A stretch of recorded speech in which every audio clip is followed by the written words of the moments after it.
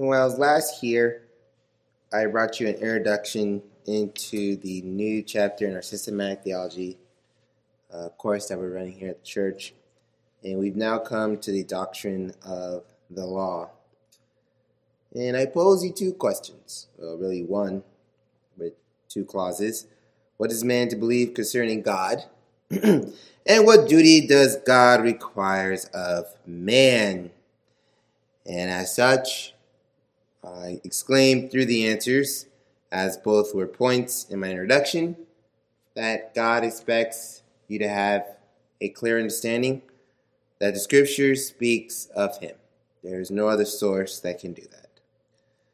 But then also the duty required of man is that man is to be obedient to God's revealed will. So with that said, today we're going to look in this next sermon lesson at the next chapter, which is in regards to obedience. Shall we now look to the Lord our God in prayer? Father, we do thank you for this Sabbath day that you've given us, Lord. We thank you that you've made us mindful that this is a day to glorify your Son. Be with your servant as he preaches and teaches your sheep, and knowing full and well that you alone, and you alone, Lord, are only the Lord of the conscience. Give the congregation a childlike love and a willing mind to receive what is being taught word today, so as if the truth that is being spoken of is coming from your very mouth. I pray that it is edify the people, and as they move forward, they can see true and most that the preacher spoke well, that you have man made upright, but we sought our own devices. May it be that we caution ourselves and see not our own goals, but have our heart renewed to a newfound obedience, and that in daily we seek to obey you. It's in Christ's holy and precious name we pray. Amen. So I'm going to ask you a question, and I say this rhetorically only because I know you cannot answer me back while I'm on this platform. Can a man, mere man, do what is required of God? By way of answer, no. In fact, no mere man is able in this life can perfectly keep the commandment of God, but you have, and you will continually violate that commandment daily in word, so in your speech, in your thoughts, and in your deeds. What about if you came to grace? What about if you were under grace? Surely a man can keep the law of God if he was under grace. I'm going to double down here and tell you no again. Our catechism lesson. I'm sorry, I apologize. State that correctly. Our larger catechism, if you want to research a little bit further, answer 149 even goes through this stipulation. No man is able, neither of himself or by any grace received in this life, to perfectly keep the commandments of God, but doth break them in thought, in word, and deed. Well, hold on here.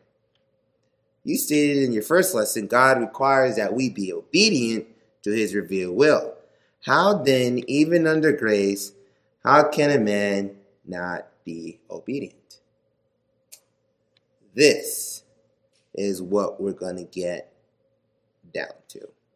So I want to bring to your attention, and I'm going to bring this back full circle.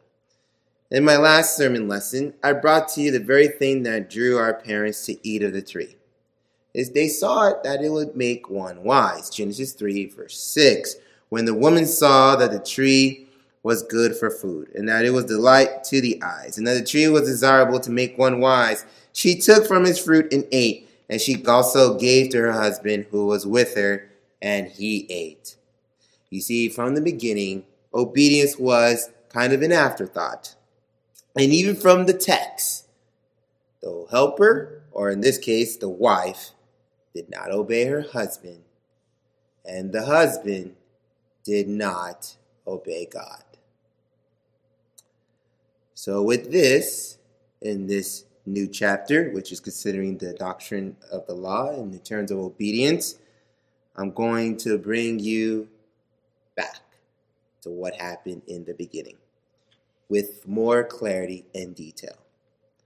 And the next lesson I provide, we're also going to tie and show how Adam's violation ties to his posterity. So really, today is really one point, and we're going to take a closer look at Genesis. So if you have your Bibles, and if you like, especially those in the telecast, you could turn to Genesis 1, and we will start at verse 26 to 28, so that we can bring this all in full circle. Now, note the wisdom of God here. Verse 26 states, God said, "Let us make man in our image, according to our likeness, and let them rule over the fish. Let them rule over the birds, over the cattle, over every creeping thing that creeps on the earth." Verse 27, God created man in his own image. In the image of God, he created him. Male and female, he created them. God blessed them. And here's a commandment. Be fruitful, multiply, fill the earth, subdue it, rule over all the fish, over all the birds, and over every little thing that moves on the earth. If you have not seen it already, I want to clarify this for you. Here is the hierarchy in the system of how life was portrayed on the earth. Note here what God had created. Man and woman to rule over every creeping and living thing that wasn't considered to be human.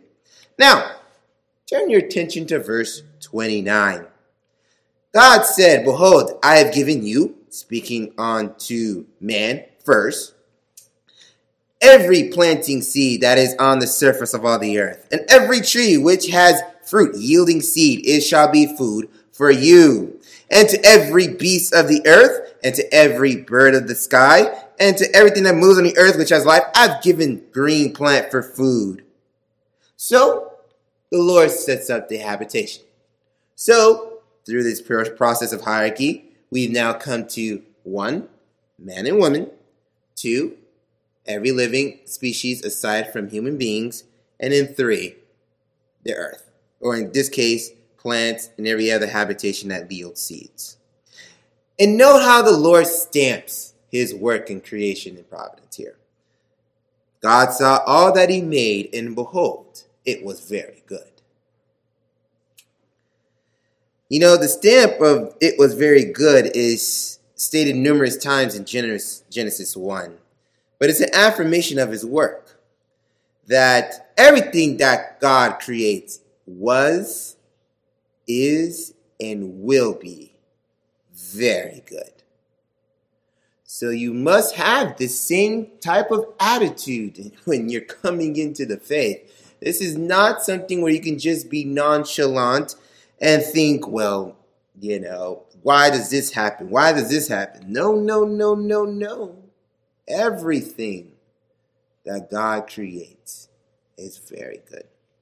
If not, read Romans 8, especially at verses 26 to 28, to find out more about why everything God does is very good. But nonetheless, now, we're going to continue. And I'm going to have you go back to, or actually, because I said go back, because I brought it up in my first introductory lesson, but turn your Bibles now to chapter 2. But I'm going to go back full circle and kind of explaining now, after reading Genesis 1, we are now going to quote unquote give the makeup of how now the hierarchies were in play. So you know how in Genesis 1, you notice the creation and the way the system and about how they were to live in harmony and humanity. But then in Genesis 2, on the other hand, now we're getting the depths. We're getting towards the makeup of how man was formed and the intentions that God had for man. I mean, consider when I brought back to you, and you can bring your attention to verses 8 and 9 in chapter 2. You note how God created the plants and created the gardens. And through verses 10 to 14 in that same chapter, we have the rivers and all the minerals that are being made.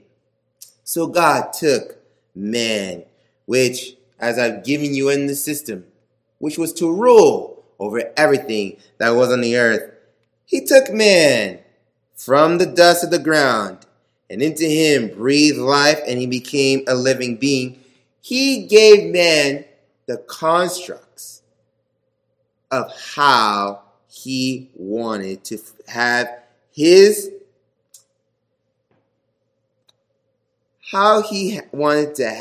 Adam work the garden. He wanted him to cultivate it. That's an important key term, to cultivate it, to keep it, to have a ministerial kind of approach to the garden. So, if there were to be a keeping of the garden, will Adam need a helpmate? Well, the Lord saw it to be so. If we look at Genesis, still in chapter 2, verses 18, the Lord God said with his own mouth, "It is not good for man to be alone. I will make a helper suitable for him." So, by verse 19, the Lord first provides him the animals. Oh, interesting note here. And he brings them over to Adam. And based on the command, Adam goes ahead and calls every creature according to what God had ordained for Adam to do. But note by verse number 20 in this same chapter, there was not yet a suitable helper for him. So, I bring you this adage here, that when every beast, fish, and crawly thing were created, they too were also created male and female. See, these are notes that kind of get lost in the way that people read their Bibles. And why would I say this? Well, by good and necessary consequence deduced from Scripture. Genesis 1, 20-23. The Lord said, "Let the waters teem with swarms of living creatures, and let the birds fly above the earth and in the open, in the expanse of the heavens." And then by verse 21, again, God saw what he made was good. And then by verse 22, he said to those same creatures, "Be fruitful, multiply, fill the waters in the sea, and let the birds multiply on the earth." So, how is Adam, after we read Genesis 1, to go ahead and be fruitful and multiply and subdue the earth? Well, if we continue in Genesis 2, looking at verse 21, God causes a deep sleep to fall upon him. And then he takes the one rib and clothes the flesh at that one place. So the Lord and his wise and holy counsel fashions into that rib a woman which was taken from man, and he brought her to Adam. So now, if you kind of note the way this system is now being exfolded, the system now has its completion. It's in harmony. There is that tranquility. There is God, there is man, there is woman, there is animal species, and then there's a habitation, which is the earth. That system is founded as the rudimentary core at which God found it to be good. I'm going to say it again. That system is rudimentary and what God found for it to be good. So the way that he stated it and had it played in Genesis chapter 2, he has made it very clear that's what his intention was, that his intention is, and that is what his intention will be going into the future. Why do I say that? Because now it's all going to tie back again to that question I posed to you in the beginning. And why mere man cannot do what is required by God. Think about it. Adam had the whole thing set up properly. God, in his security for Adam, set up the whole system. And yet, what do we find? Well, for starters, I believe Adam was doing, up to the point that we're going to get to, what God was commanding. He was going to be fruitful and multiply. I think Adam mated with Eve. And I can note this by verse 23, especially when he speaks of her and tells him that she's the bones of my bones. But then by verse 24, for this reason man shall leave his father and mother and be joined to his wife, and they shall become one flesh. I'm going to leave that to people's imagination unto how that can be disseminated. But I believe that transpired when he met her. But when we get now, and if you turn your Bibles to Genesis chapter 3, here's where that harmony of life and the microcosm of that hierarchy gets distorted. So, I bring you to verse number 1. If you still have your Bibles, you will see that the Lord created the serpent. And it's even stated that the serpent was more crafty than any beast of the field which the Lord had made. Now, beloved, I want you to understand up to this point that if you consider the word serpent and you look at it in our modern Merriam-Webster dictionary, I believe they call it the snake, and they also even call it a traitor. But I want you to notice the argument I'm making to you here in regards to the verses I'm using. Adam named all the animals. I have no doubt in my mind he also named the serpent. And if the serpent was named, it was probably given that name because unlike all the other animals that probably mooed or roared, or like some monkeys, they like to screech, this one was speaking. He was having a conversation with the man. Like, it might have been full blown for all I know.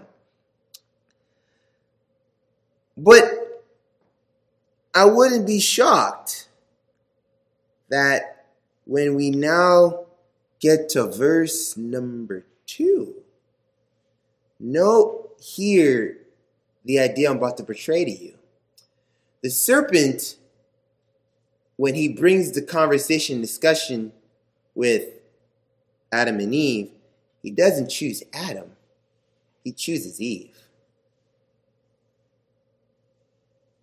I have no doubt in my mind that serpent tried every bit to persuade Adam to eat of that tree.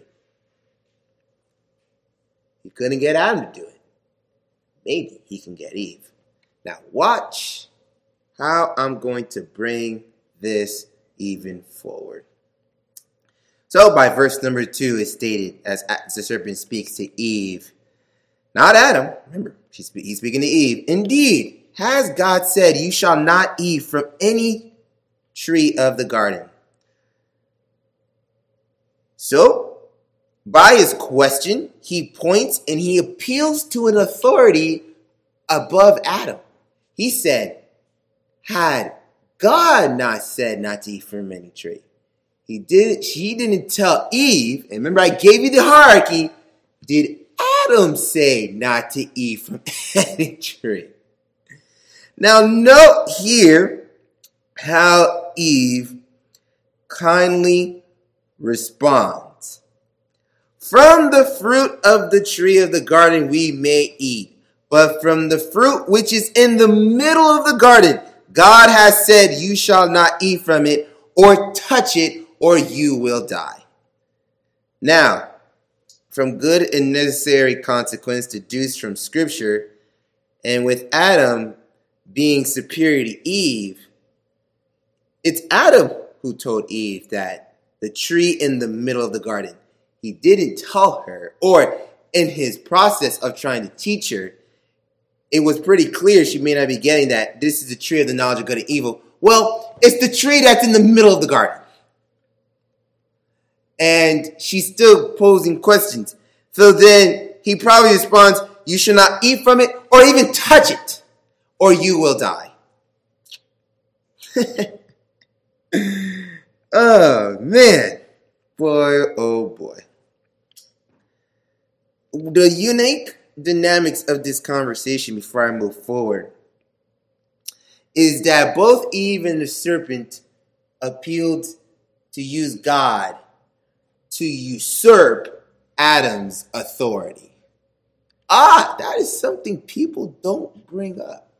See, they were trying to have a conversation outside of Adam where if we can make a valid argument, is this true what God really said? Because God is the ultimate authority. I think Adam got it wrong here. God wasn't teaching Adam the proper way. So,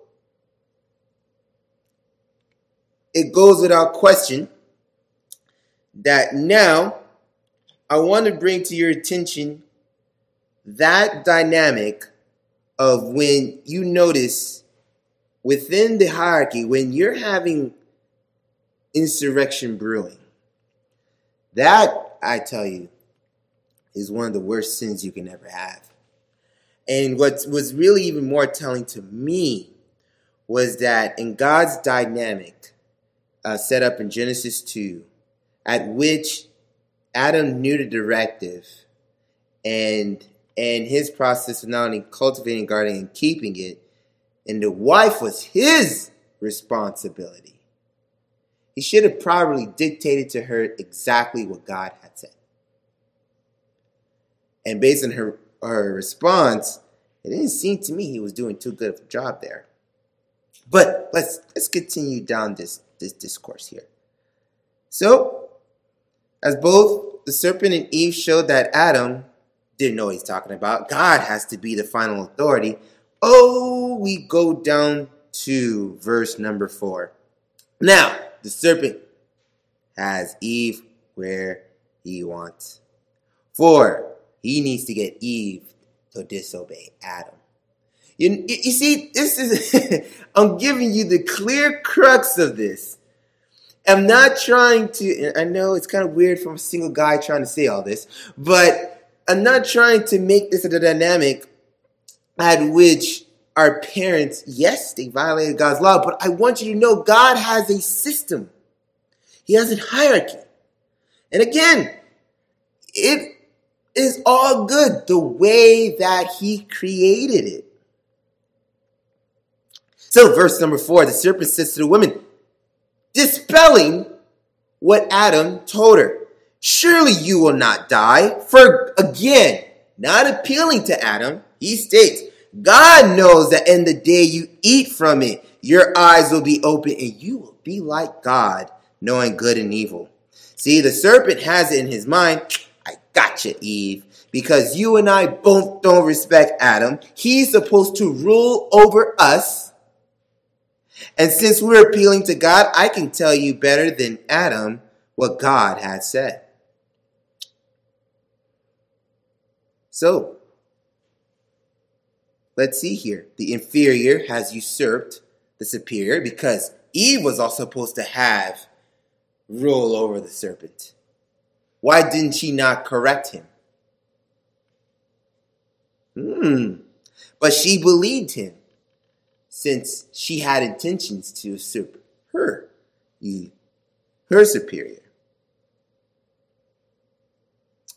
So, with that being said, and we both know, as the narrative would entail, that by verse number 6, we know that he sees the tree. The tree was good for food. The tree was desirable to make one wise. So she took the fruit and ate it. Now I have a question for those who are independent, who are feminists, and those who kind of like to believe that the dynamics of the nuclear family is toxic.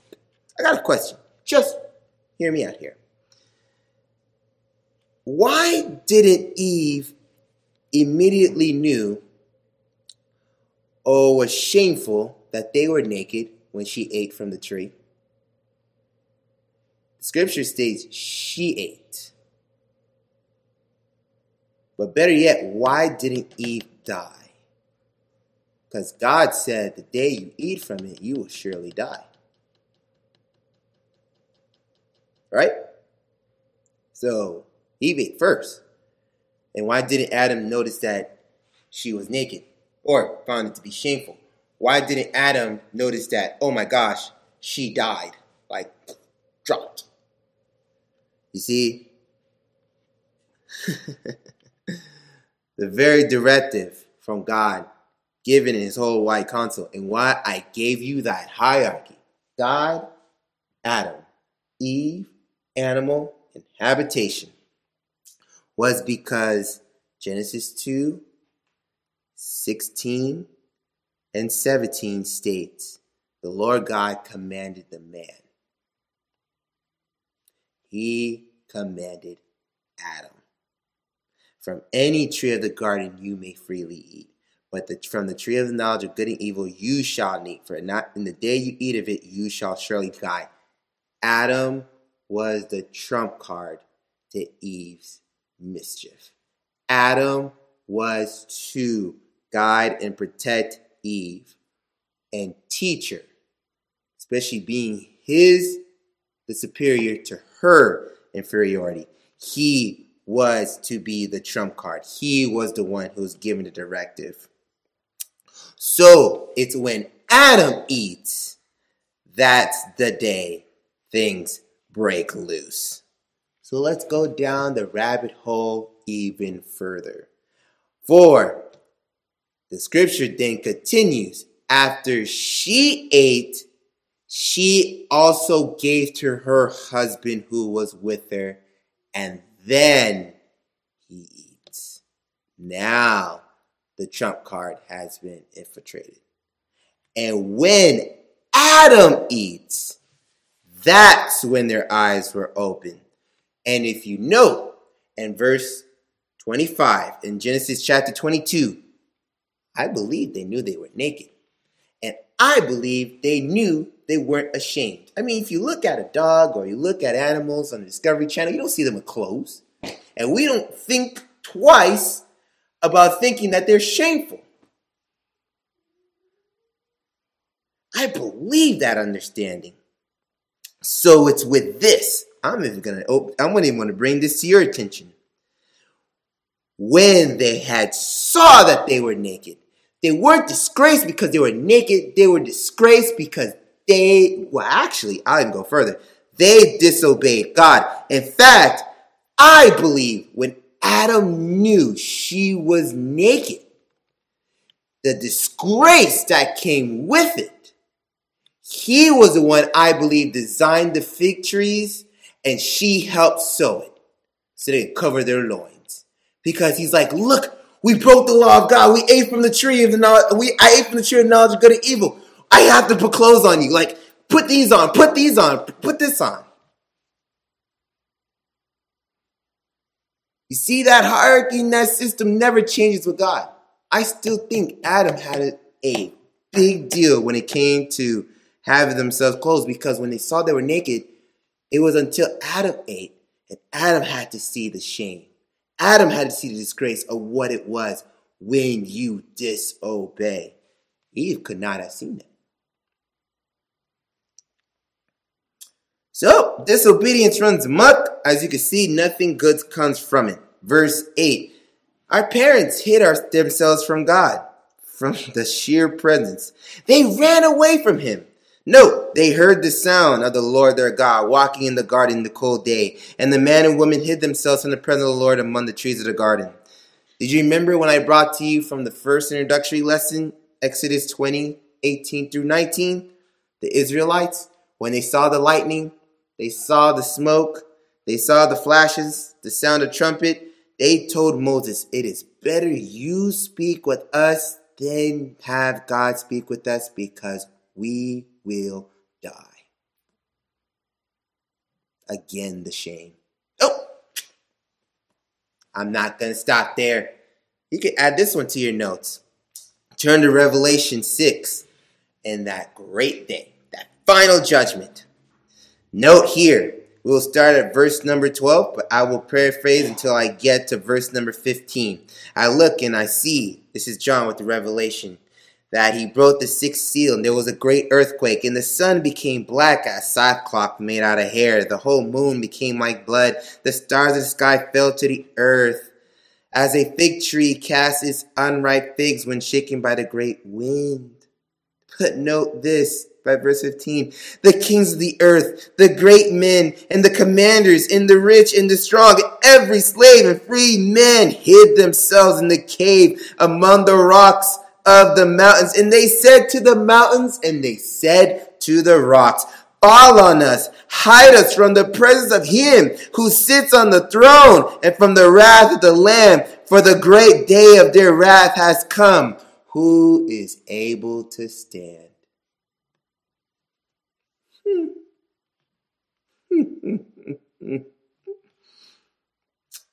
As we go deeper down the rabbit hole, and as the hierarchy has been continued to be distorted, I bring to you Genesis 3, verse 9. Then the Lord called unto man and said to him, where are you? He said, I heard the sound of you in the garden, and I was afraid because I was naked, so I hid myself. I was ashamed. I disobeyed you. Again, Genesis 2:25. They knew they were naked and yet not ashamed because Adam had not disobeyed. Again, Eve ate of the tree. Why didn't Adam see that she was naked and was ashamed? It's when Adam ate. That's when disobedience, and that's when the hierarchy took its distort. So, I bring to your attention now, verse number 11. Who told you that you were naked?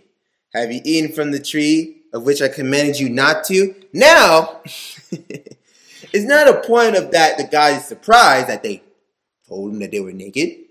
It was the sheer fact that you found shame in your nakedness. And by his question, he can assert, because of his answer, you disobeyed me. So you are ashamed that you're naked. See?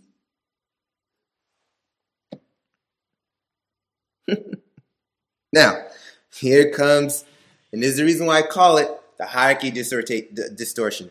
Because here comes the blame game. Now, rather than taking upon himself the blame. Now, mind you, when God asked the question, who told you that you were naked? Note here who responds first. It's not Eve. It's Adam. God still works within that realm and system. No. He stated in verse number 11, who told you that you were naked? Have you eaten from the tree of which I command you not to eat? Adam responds, not Eve. And note what Adam says. Now, it's so interesting being single and to hear this. I don't know. I want to say from the aspects of most couples going on to this in this day and age about how they've come to live, but I'll definitely tell you from the aspect of what true godliness and leading, and as a man who's in the faith and leading your wife in marriage, I can definitely say that the man should definitely take the responsibility of making the answers on behalf of the family. So, in respects, I do expect that Adam should do that. But the answer he gives to me, I find is kind of not so much hysterical, but it kind of brings up an interesting point. You see, if you kind of get in Adam's shoes, he's thinking, well, if I put the blame on the inferiors, if I blame Eve, God will forgive me for my disobedience, for surely you, God, gave me this helper. You're the one who gave me this woman. See, I was doing great. I didn't eat from the tree. I knew not to eat from the tree when I was hanging with all the beasts. So would they say dogs is man's best friend? Surely, because he knows you listen to man when he tells him to run and to jump and to go wherever he needs to go. But all of a sudden, you give me this one, life don't seem too hot right now. So surely he's going to forgive me if I say this. So note what he states. The woman you gave to be with me, she gave me from the tree and I ate. Now watch how God then now goes down the hierarchy. So he goes to Eve. Well, remember, going back to the conversation with Eve and the serpent. Eve was supposed to rule over the serpent. God doesn't go to the serpent. He goes to Eve. So going down that hole again, he says to Eve, and Eve is thinking in her mind, wait, this isn't my fault. So the blame has to fall to the next guy in line. So she responds back to God. The Lord says to the woman, what is this have you done? She says, the serpent deceived me and I ate. See again, that hierarchy of systems. So now, who can the serpent blame? Daily squat. Because in Genesis 1, you are the most crafty of all the ones that God had made. I bet you wish you were moving now, huh? Nonetheless, it is a show. There were no equals to the serpent. He was the last of the inferiors. And when God gives his edicts and his curses, he goes back from the inferior and he ends with the superior. Now, I will conclude with those edicts, this sermon lesson. So, with my conclusion, let's look how God treated each one in the hierarchy of systems.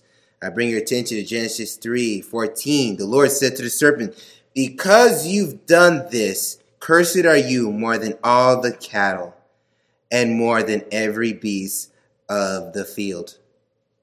So the edict has now been made onto the inferior. Next up the line. To the woman he said, I will greatly multiply your pains in childbirth, and in pain you will bring forth children. Yet your desire will be for your husband, and he will rule over you. So here's the little catch here part. You thought you can rule over your husband. Here's the curse. Not only is that going to be your desire to think that you're going to want to rule, he will still rule over you.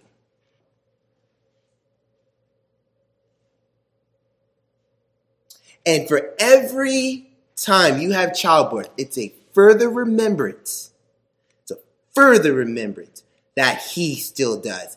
Because according to how God made it, you still need male and female. So when you become one flesh,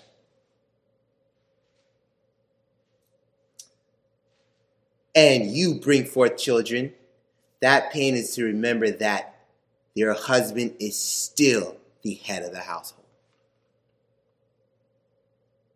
And your intention to usurp that, remember this pain, because that's not your job. But could you say Eve and the serpent got it easy? Yeah, because now the biggest brunt fell on Adam. And what happened with him and his stipulations is very clear. By verse 17, the Lord made it very clear to Adam, because you listened to the voice of your wife, you did not do your job.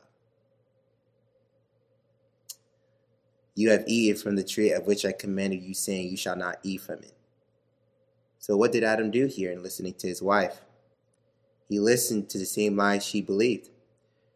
She believed when the serpent said, surely you will not die, for God knows in the day you eat from this tree, your eyes will be open, you will be like God, knowing good and evil.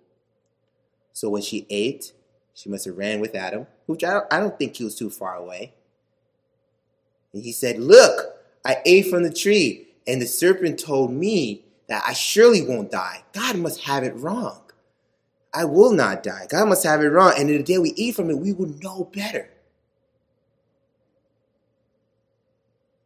Note here, God has made it very clear. You listened to your wife and you ate from the tree which I commanded you, you shall not eat from.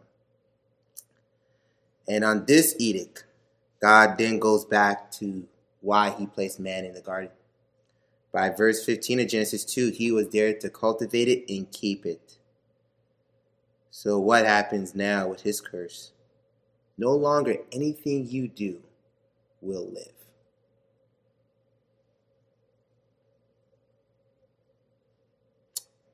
So, when I have a good feeling, and I can make an argument, that as Adam grown, crops and things of that nature and seeds that were in the earth, I believe because the way the rivers and the foreknowledge that God had put into him to understand, he was able to grow good, yielding fruit for food.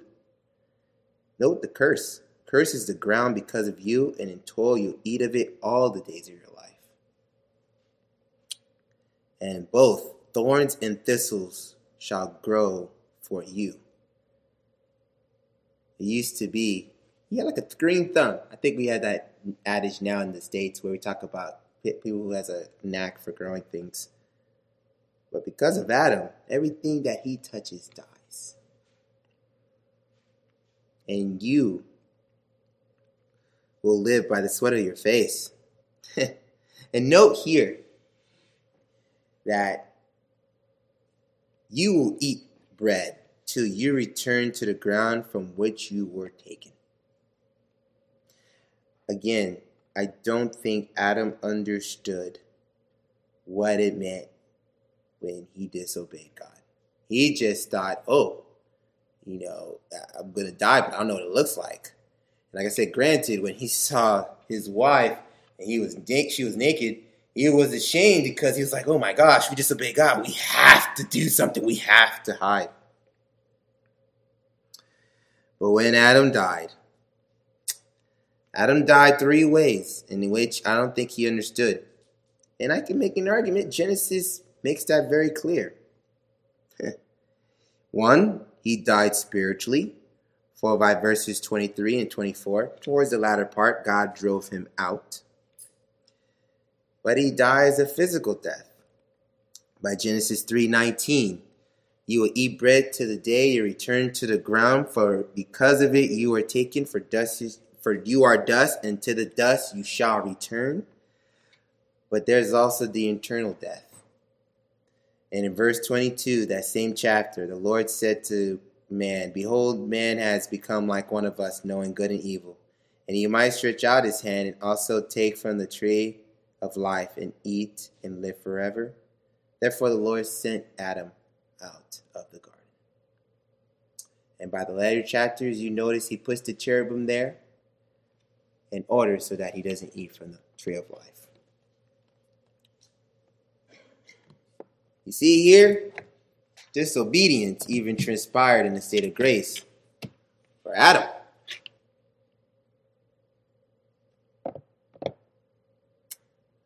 And it should be eye-opening and telling why we, in this day and age, should definitely keep a keen eye on our own behaviors. You can kind of fool yourself sometimes because you may think everything is peachy keen until it's not.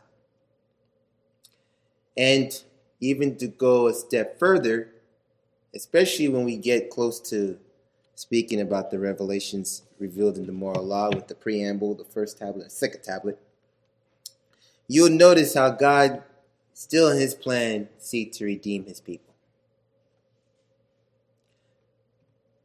So remember this, if there's anything you can remember from what I conveyed today, I hope it is a clear understanding that as fallen creatures, our only desire is not to do God's will, but by the work of the Spirit in our hearts.